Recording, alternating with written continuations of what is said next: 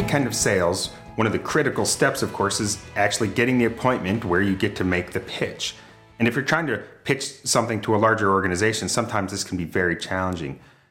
At my company, we have to license products, and to license products, you got to talk to high-level people, and it's often been a big challenge to get on the phone with the VP of marketing or the president of the company, but over the years, we've sort of mastered the art of getting these appointments. So here I'm going to tell you how we go ahead and do it.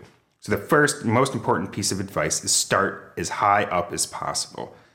You want to start with either the president or the VP of marketing, someone at that level in the company, because if you get a hold of them, they're able to make decisions. And if you get to the CEO, oftentimes they'll immediately refer you to someone else. But instead of coming from underneath, it's coming from the top. So if the CEO says to the VP of marketing, look into this, then the VP of marketing is going to do what the CEO says. Whereas if some underling says you might want to consider this, they may or may not consider it, or they may just brush it off because they got plenty on their table. Or if you come in through the bottom, through the front door, and you just call up and say, hey, I want to have an opportunity to present to the VP of marketing, the person you're calling is the gatekeeper. And they're going to be like, well, why are you calling? What do you have to present? I don't want you to talk to this person. They're very busy. And so they are weeding out people who are going to waste their time. So how do you get away from this front door, bottom entry and come in through the top? Well, you got to find the name of the person you want to talk to and then get to them. And so you use the internet to research. You can use LinkedIn, you can use news stories or press releases. Oftentimes they'll mention the name of the president or owner of the company. You figure out who's in charge, or the VP of marketing. Sometimes you can just call the company and say, hey, what's the name of your president? And they'll tell you, because it's just a common type of piece of information. It's not a secret. So once you have that piece of information, you try to figure out their phone number or email address, or you go to a trade show. The trade show is the single easiest way to get in touch with them. Because if you go to the trade show, often the executives are all there, especially in the first couple of days. And oftentimes they have underlings to handle most of the conversations. So it's easy to find them with some free time. Whereas if you walk up and approach them, they'll give you a few minutes of their time. So walk up to the trade show booth at the trade show and say, hey, who's in charge here? I want to talk to the president. The person you talk to will say it's over there. And you'll go over and talk to that person and you get a chance to make your pitch. Make sure that you've got a good elevator pitch. They may only give you a couple of seconds. So you want to make sure you've got something you can deliver short and punchy that communicates to them the value that you have to bring so that they give you time to give them a longer pitch.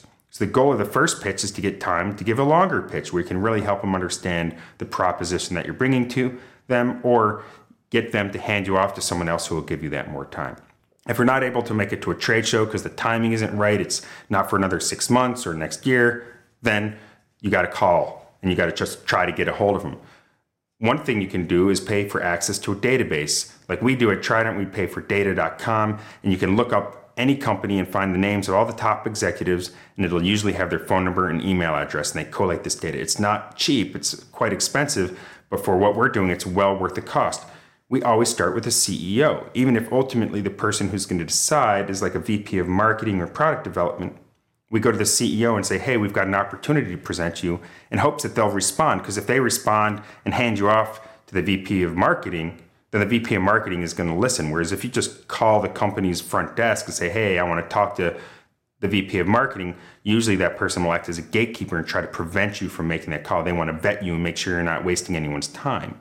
Well, oftentimes they weed out people with real viable opportunities, and you don't want that to be you. So go above them, approach the CEO, send them an email, and a lot of times what you find is the CEO is actually more accessible than anyone else in the company, because to them, they just see it as something they need to delegate. So they get your email, sounds interesting, they shoot it off to their associate and say, hey, take a look into this, because it just took them a couple seconds, whereas the person they're forwarding it to now has a lot of work to do to look into the opportunity.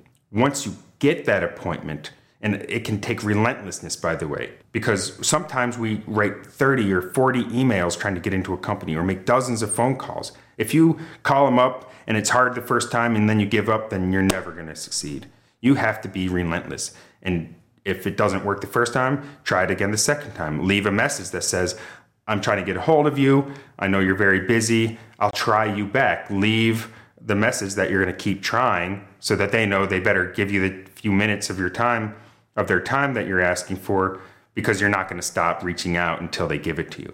Leave a message once and then call and wait until someone picks up the phone. Send them an email and then send them an email later. And as they ignore you and don't respond to your emails, you can write ever slightly more assertive email saying, please do me the courtesy of responding to my email, or is my email going into your spam filter? Write provocative things that will get their attention without being insulting or aggressive sounding, but you want them to respond. And if you have something that's truly good to offer them, they'll thank you for your persistence in finally getting through, because they know they're busy. And it happens to me all the time where people say, wow, you guys are persistent, but thank you, because we're really excited about the opportunity you had to bring us. So that's what it takes to get the appointment. And then once you get that initial phone call, you're, again, like I said, at the trade show example, your first important goal is to just buy yourself more time.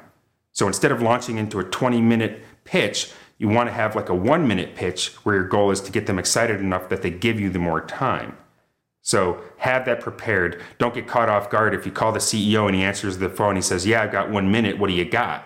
And you're like, duh, I don't, and then he's like, okay, I don't have time for this. And then you can't get a hold of him again. You want to be ready to go with your story that gets him excited and says, okay, yeah, this is worth a little more of my time. Let's schedule a follow-up. And then you're in. You can get a real chance to make your pitch and hopefully make your sale. Now go out there and invent something great.